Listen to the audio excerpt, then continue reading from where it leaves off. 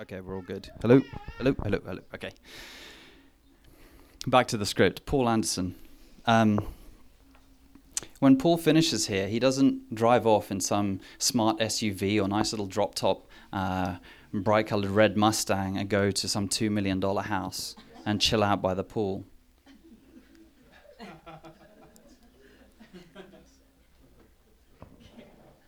He goes upstairs to sleep. This is his house. You get to see how this guy lives. That's his wife right there. He'll be in the middle of a sermon and she'll say something, and me being English, I'd be like, "You said something. He's talking. He's monologuing. How can you do that? Have you seen the way he honors her? This is his house. Normally there are his kids here, or his kids' kids. His son-in-law preached last week. That is an unbelievable model for us. It's an unbelievable model. I heard somebody say one time that the shepherds should smell like the sheep. He smells like us. He can't help it. There's people living in these rooms. The doors are wide open in the front and the back. They can come from any rooms. That's amazing. Except ours. Yeah, that's okay. Thank you, Carol.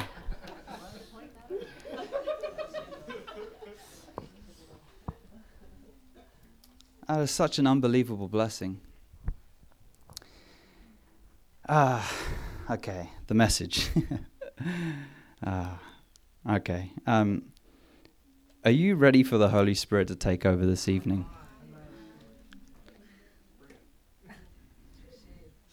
Because he's been undoing me for the past few weeks.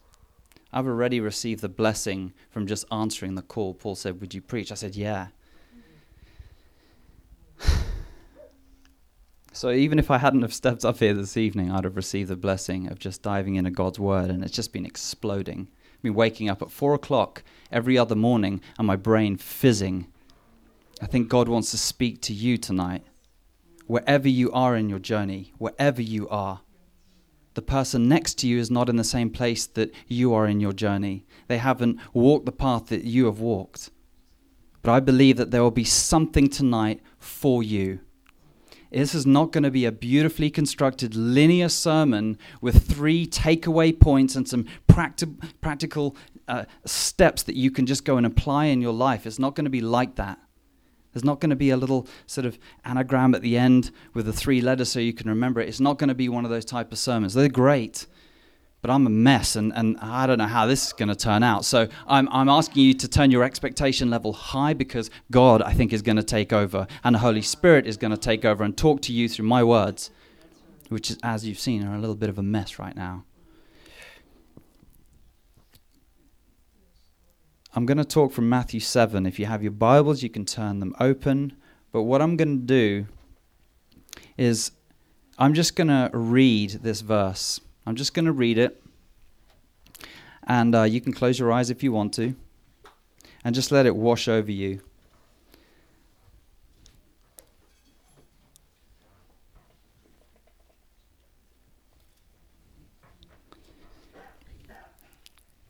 This is Matthew 7, verse 24 to 27. Listen.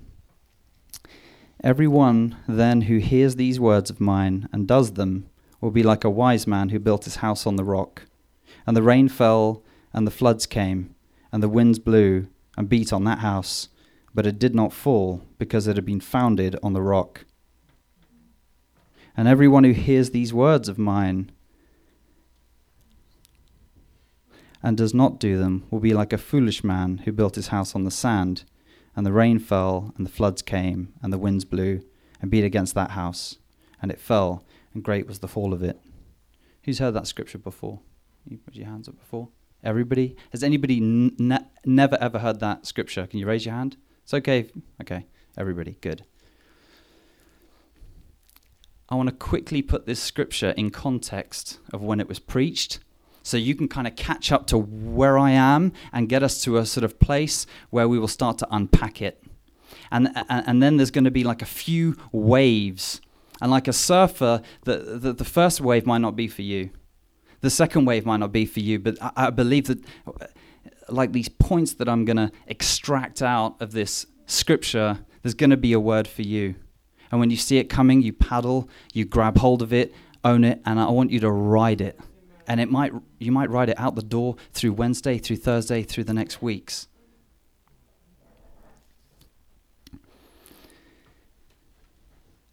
This message was preached by Jesus Christ of Nazareth. He said, build your life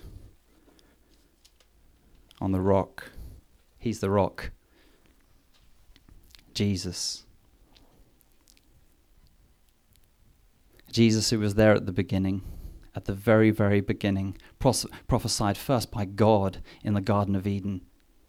He was there at the beginning. He made the beginning, and he was prophesied. In the Old Testament, there's over 300 prophecies. Time, place, circumstance, all pointing. The Old Testament is like this giant arrow pointing at human history towards this one point in time. It was the birth of Jesus. He's born of a virgin birth. And then I think we kind of get a little bit lost. Like there's this incredible birth that was foretold, and then it's like he kind of grew up, and we know he was a carpenter. Maybe he made some pots and pans, and then he starts his ministry. But no, there's this great little insight into the life of Jesus as a young man. He gets to the age of 12, and you find the story. You don't need to go to it now. I'm going to tell you. It's in Luke 2, and his parents go on a little pilgrimage to the Jewish Passover festival. And they travel there for a couple of days, and the festival is obviously lots and lots of people. And Jesus is in the temple. And obviously there's a bunch of people that go on this pilgrimage from Jesus' village, and they walk one day thinking that Jesus is somewhere in the crowd, he's with one of the other families, and then they realize, where's Jesus? And so they go back, and they try and find him. And then they see him in the temple, and he's asking questions of the Jewish teachers, and it says they were amazed at his questions, how astute and how insightful they were as a 12-year-old boy. And he said, where have you been? We've been worried sick. And his answer is really interesting. He says, don't you know I need to be about my Father's business? What this means to me is this. This is what I took away from it. As a 12-year-old boy, Jesus was self-aware. 12 years old. He knew the call on his life, 12 years old. So for the next 18 years, with just a simple life and a simple day job, unencumbered by the stress of any form of public ministry, he just got to observe life, pray daily, learn the voice of the Father. Unbelievable, 18 years, unencumbered by sin. Sin is messy, isn't it? I don't know about you, but sin causes just yo-yoing life, and you fall, and then you repent, and you can't even read the word, and you can't even pray, and it's just messy. He didn't have any of that. He had 18 years with the Father, readying himself for his ministry. What happens next? He walks in down to the Jordan River, and John the Baptist, who we know is pretty much the holiest man that we can understand at that time, he turns around, he says, there's the Lamb of God. And he walks in, and John baptizes him, and the heavens open, and a dove descends on him, and God himself anoints him with the Holy Spirit and says, here is my beloved Son, who I am well pleased. Anointed. This is Jesus. And then from there, what does he do? He goes out, and the Spirit leads him into the desert. For 40 days he fasts and prays to God.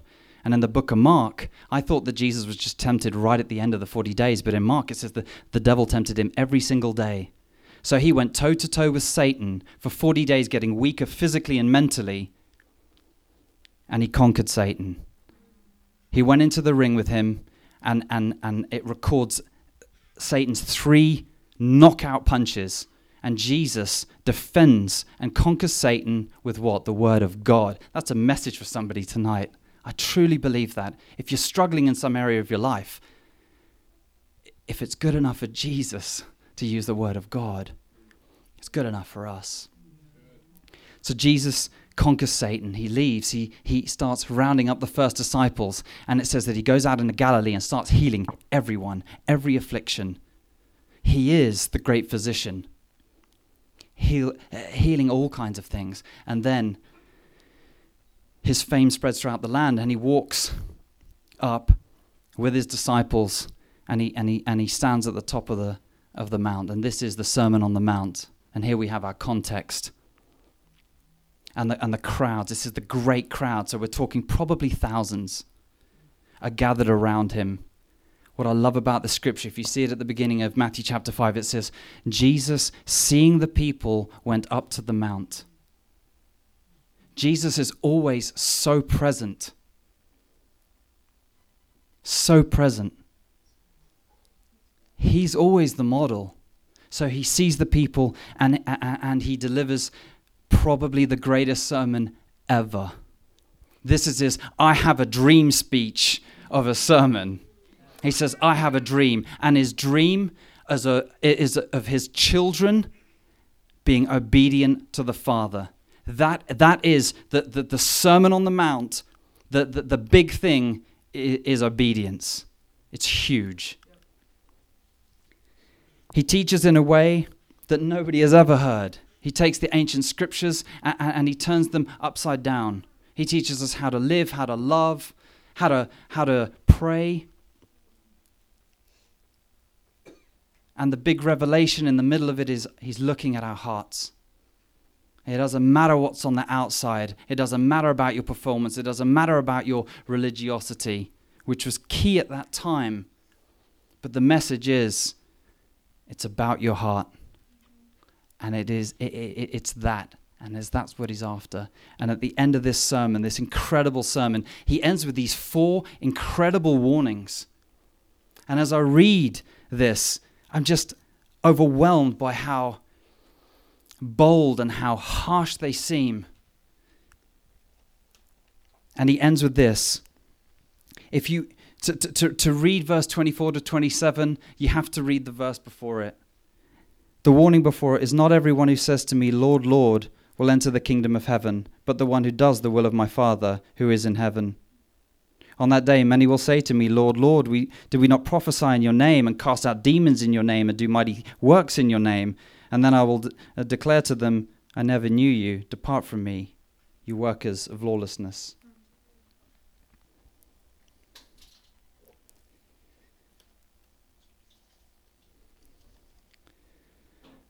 This is the first potential fork in the sermon. And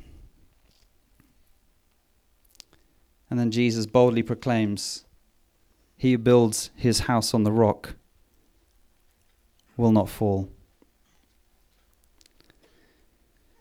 The first thing that you notice about this scripture is it is exclusivistic.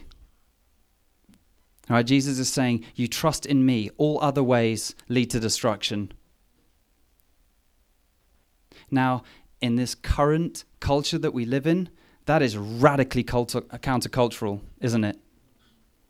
The culture is saying, all roads lead to God. And I don't want this to be an apologetic of a sermon, but you need to understand, why is it exclusivistic? I'll tell you why. Because God and love is exclusive. Love is exclusive. When I said I do to Shelby, I also said I don't to everyone else. God and his love is exclusive. The God that made you, the God that created you, that knitted you in your mother's womb, the Bible says. God that was perfect and lacked nothing. His unity, his Trinity, he lacked nothing, the Bible says. He was perfect. We were born out of that perfect love. We are literally the objects of his affection. He didn't need to, but he wanted to know us and for us to know him, so we're born out of that. I have a 3-month-old baby, and I started to think about the future. And I thought about some of the trials and tribulations of being a father. And one of those is that I've seen and heard of when parents lose their child, and the sheer terror. And I started thinking about how I would cope with that. And I thought maybe when Willow grows up to be a little girl, I'll have a conversation with her and I'll say, we're going to go to a shopping center, or we're going to go to the mall. And I know it sounds funny when an Englishman says that. We're going to go to the mall. And I would say to her, look, if you ever get lost, just run to the information desk, find somebody and stay there. Just stay there. And then, what do I say? Do I say, hey, look, if anybody comes along, just make sure you go home with somebody? It's ludicrous. It's ludicrous to me, but that's the message. That's what the outside world thinks, that there's God who created us and knitted us and made us the way that we are and has hopes and dreams and a plan and a hope for our future and all of these wonderful things. And you're an introvert and you're an extrovert and you don't know why, but he does, because he made you that way. And he wants to be reconnected with you so he can know you and to love you and pour all that stuff into you and change your life with his love. And the world says, no, just choose any father. Just choose any God. It's ludicrous.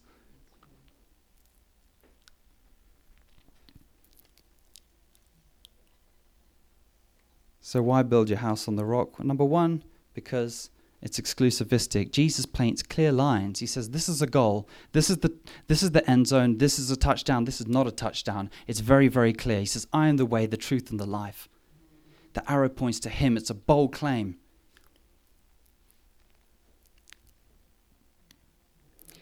The life that survives the trials, and this is really when I'm moving towards the real heart of this message, is a life that is founded on the rock.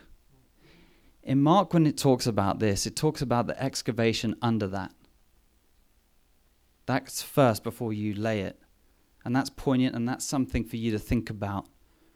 Is Jesus this kind of, is it the first level or the second level? Is there stuff under it? Is it a shaky foundation? What are the building materials that you've used to build that foundation layer?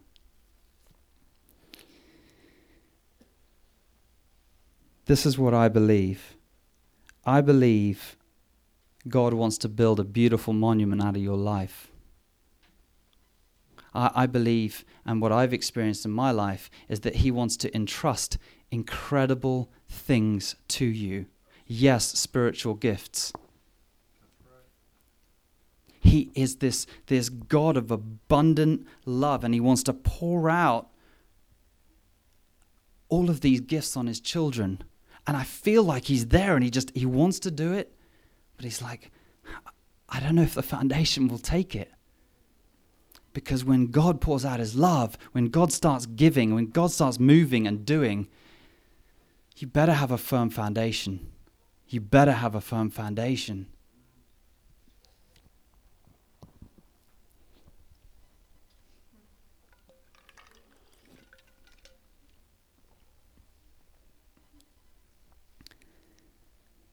The two action words in that are those who hear and then they do. They'll inherit the kingdom. They'll know God. Those who hear and do. It's a collaborative process. It's a collaborative process. It's about action.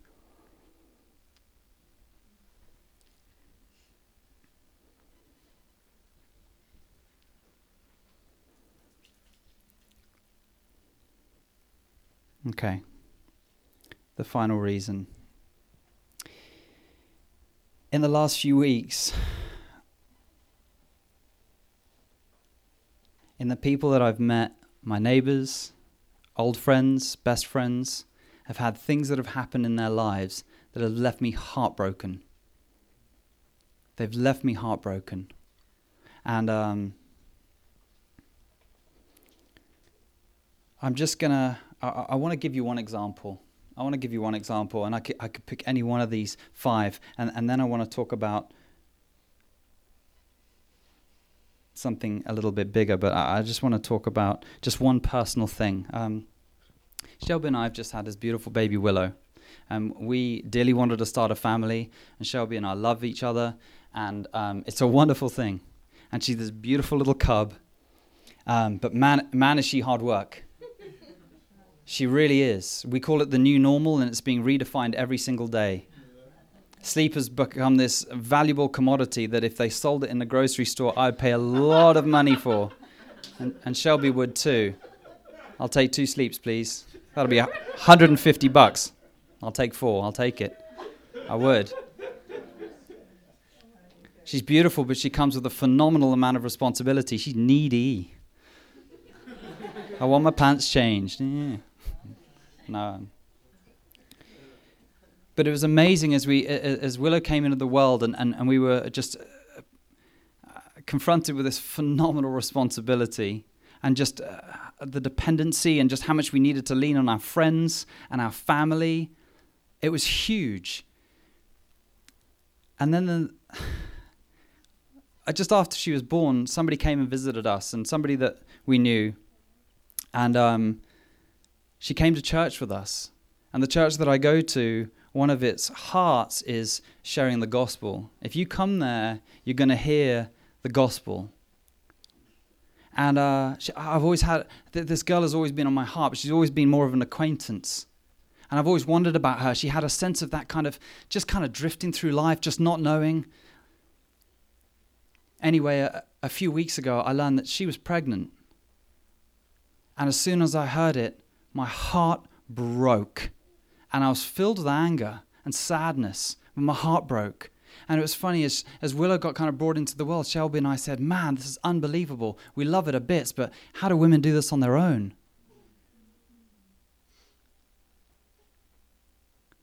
And so this girl, she got presented with the gospel in front of her.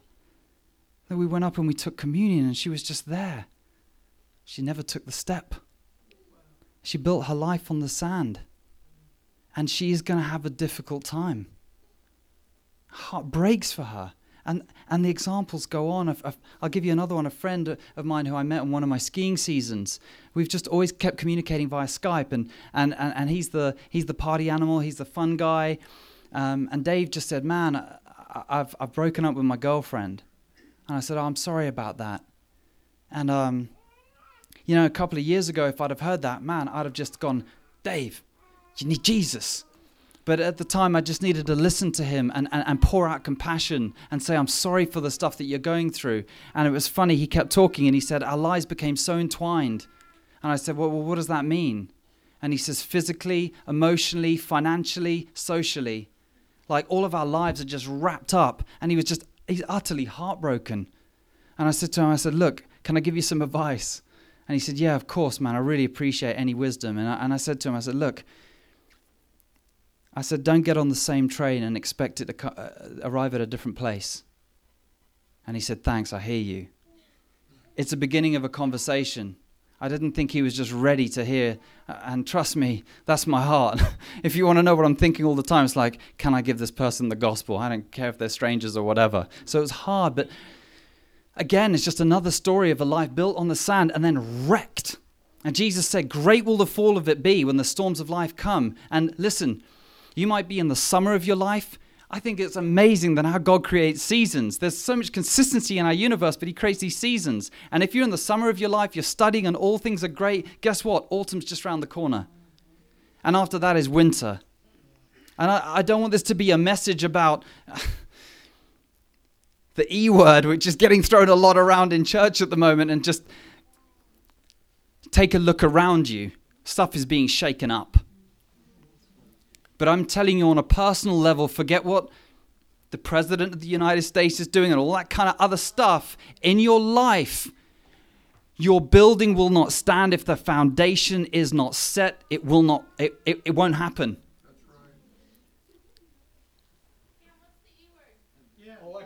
It's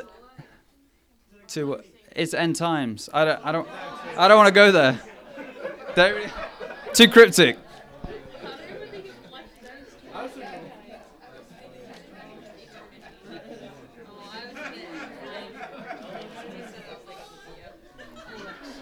Keep laughing. What did you think it was? They said election. She said Obama. They said election. Oh. I was at end time.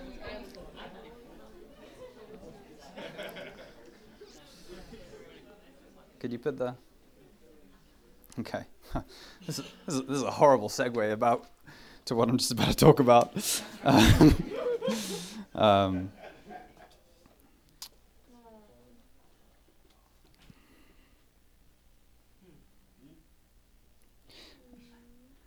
I'm incredibly blessed to have a lot of wonderful people in my life. When I married Shelby, I inherited a phenomenal family, included in which is a sister-in-law and a brother-in-law that love Jesus. Katie and Billy. Billy became one of my mentors early on in my life via Skype. He works for a missions organization, and so does Katie, called AIM, Adventures in Missions, and they run something called the World Race. 11 months, 11 countries, and they go and they work with existing missions. It is phenomenal. And one of those missions took Katie to Thailand and to the red light district. What I'm about to speak about is real. It's very real. And I don't do this lightly. But I think of all the messages that I've heard lately, they've been fantastic messages about stewardship and spiritual development. And they, thanks, hey, it's Ellie. They're wonderful messages, but they are very much focused on us. And what I don't want us to do is to lose sight of the bigger picture. And that's why I'm bringing this up. So Katie went to Thailand in the red light district, and they worked with an existing mission there. And a few months later, she came back. She works at the head office in Georgia. But there are girls working there on the ground at the moment. And there's about 6 girls. And in Thailand, what is happening is that girls as young as 3 are being sold for sex. Young boys are having operations to change them so they can be introduced into the industry to satisfy the need. Mothers and fathers are selling their kids into this trade. This is a picture that was taken. The guy on the motorbike, if you can make it out, he's probably a Westerner. And he is returning the girl on the right. The little girl with the ponytail is probably 8 or 9 years old. And he is comforting her and telling her that it hurts because it's your first time, but that's okay. The pain will go away. And that it's okay, you did a great job. And her pimp is laughing. She's 8 or 9 years old. When I read that, I was broken. And I was filled with anger, and I wanted vengeance. I wanted to find that guy and rip his arms off. I did. It was too much for me. And a couple of years later, now this is more profound than ever for me, and it broke me again. And every time I hear this story,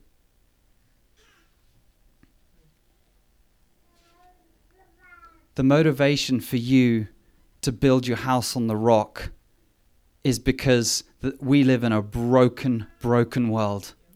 And if it is just about you and in your timeline and your comfort level and about when you feel inclined, I don't know how it will ever impact the world that we live in. Now, that's part of a blog post. And as I read down, there were some amazing comments. CJ, can you put up the comment? There was this comment by this girl called Kelly Williams, and she said, "Katie, my heart hurts for the little girl, but honestly, until we start loving and have compassion for the man on the bike, our world is never going to change."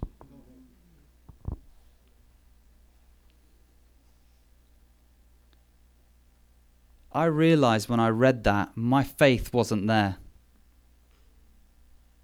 It wasn't there. I couldn't have compassion, and I couldn't love the man on the bike. I couldn't do it. But Kelly's right.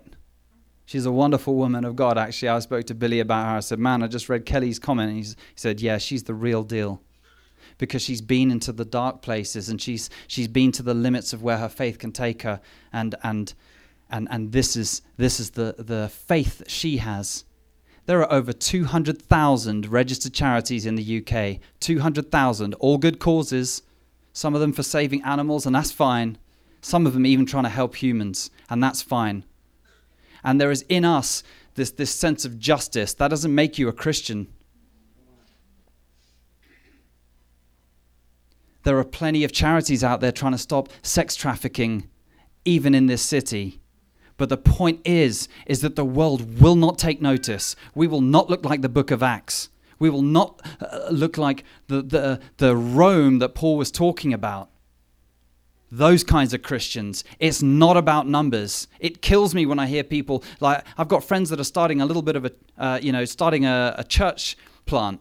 And they say, but we're small. I say, praise God. You are the fulfillment of prophecy thousands of years ago. A mission started by a group of 12 loyal guys that grew to 70, that grew. Read the book of Acts. Humble, unlearned men, less education than we have, so many less resources, but they were filled with the Holy Spirit.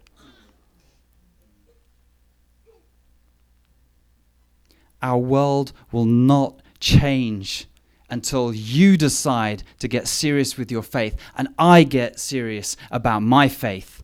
And it starts with me building my house on the rock. I cannot teach you stuff that I haven't learned. I can't give you anything that I haven't got. That's the truth. So this is the order. You build your house. You build your house. Go away today and start building your house on the foundation of Jesus, of who he is, the promised Messiah, the anointed one, the one set apart, the God-man who came and stood in the gap, that Jesus. And what is the order that we do things? It's in the book of Nehemiah. Look in Nehemiah 3.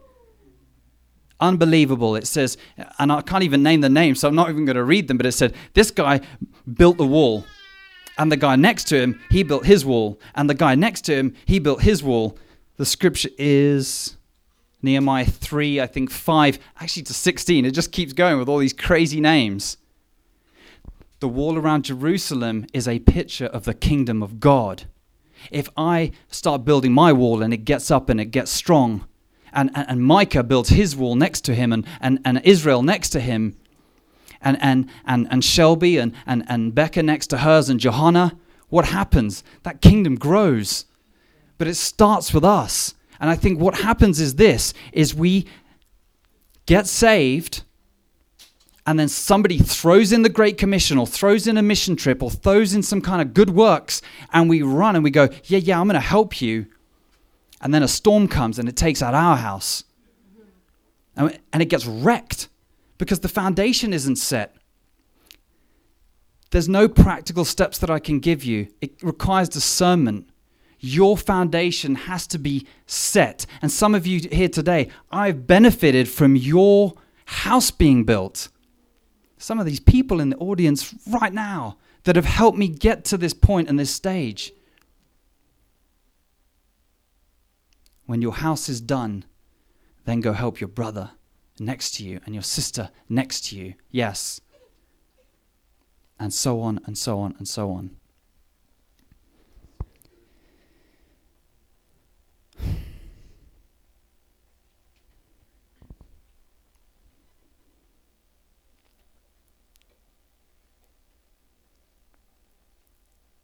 I'm standing in God's house, behind God's pulpit, speaking his word to his people. That is a miracle. 4.5 years ago, I was wandering around London like a zombie. My life was broken. I had no money. My life was a mess. I had no hope. I didn't know who to turn to. My mother, she had no money. I've never known my father. I didn't know who to turn to. I sent an email to my sister and my brother-in-law. I said, I need help. I need help. I need £6,500 I owe. I've never paid taxes. I'm practically homeless. They said, come to Crete. So he bought me a ticket. I missed the first flight. That's fine. I didn't have enough money to book the £90 for the second flight. I get on the second flight and I start working off that debt, surrounded, and I was in a little sanctuary. God took me out of that place. And by night, my sister shared the gospel. But listen to this.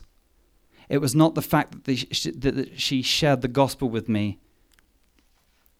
It was the fact that her life was built on the rock.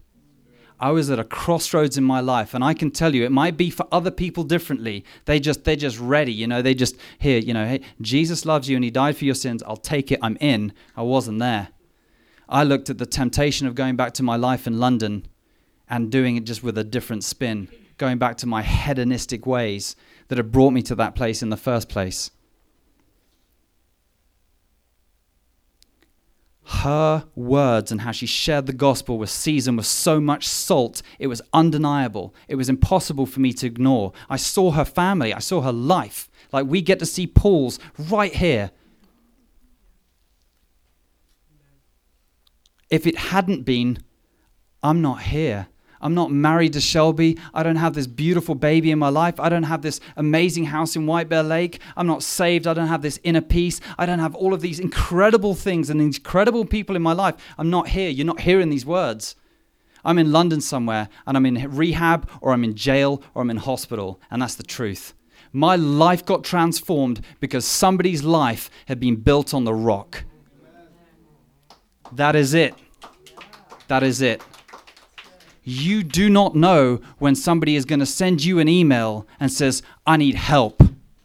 You don't know when you're going to walk out of your door and see your neighbor in tears because she's about to break up with her boyfriend. You don't know when one of your co-workers, you're going to go into the restroom and see somebody with their life undone. You don't. But God knows, and he wants to use you. He wants to use you. And your words and your life need to be seasoned with salt and need to be built on this foundation.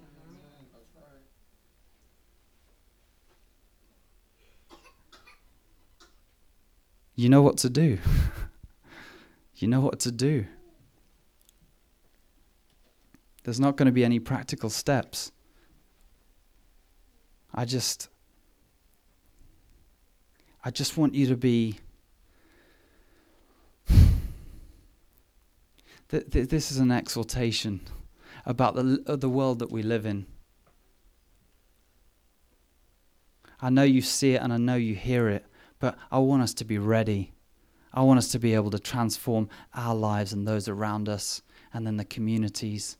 I want that wall to get built. I really do. And I believe we are the generation to do it. I don't say that just out of hype. I honestly believe it with everything in me. And Paul does too. I'm going to finish with this. If you were to look at a lot of the organized religions in the world right now, they have abandoned our generation. Not intentionally, they just don't know how to deal with us. They're like, way too much drama. Right? They're hemorrhaging numbers. The organized religion is just like, I don't know. We got them until they go to college, and then good luck. They'll come back to us when they want to get married, and then their families, and okay.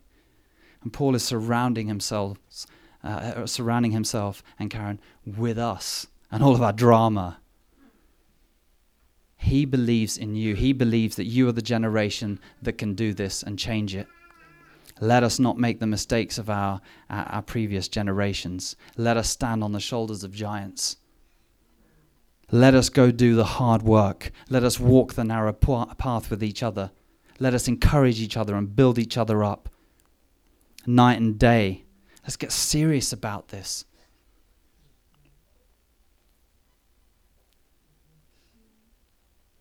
I think that's all I got. Should we pray? Let's pray. I'm going to pray.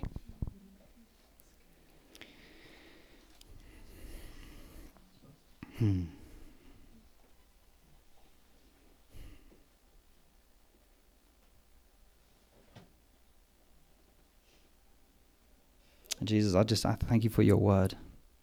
I thank you that you came to show the way. I thank you that you are the example. Lord, help us to look to you,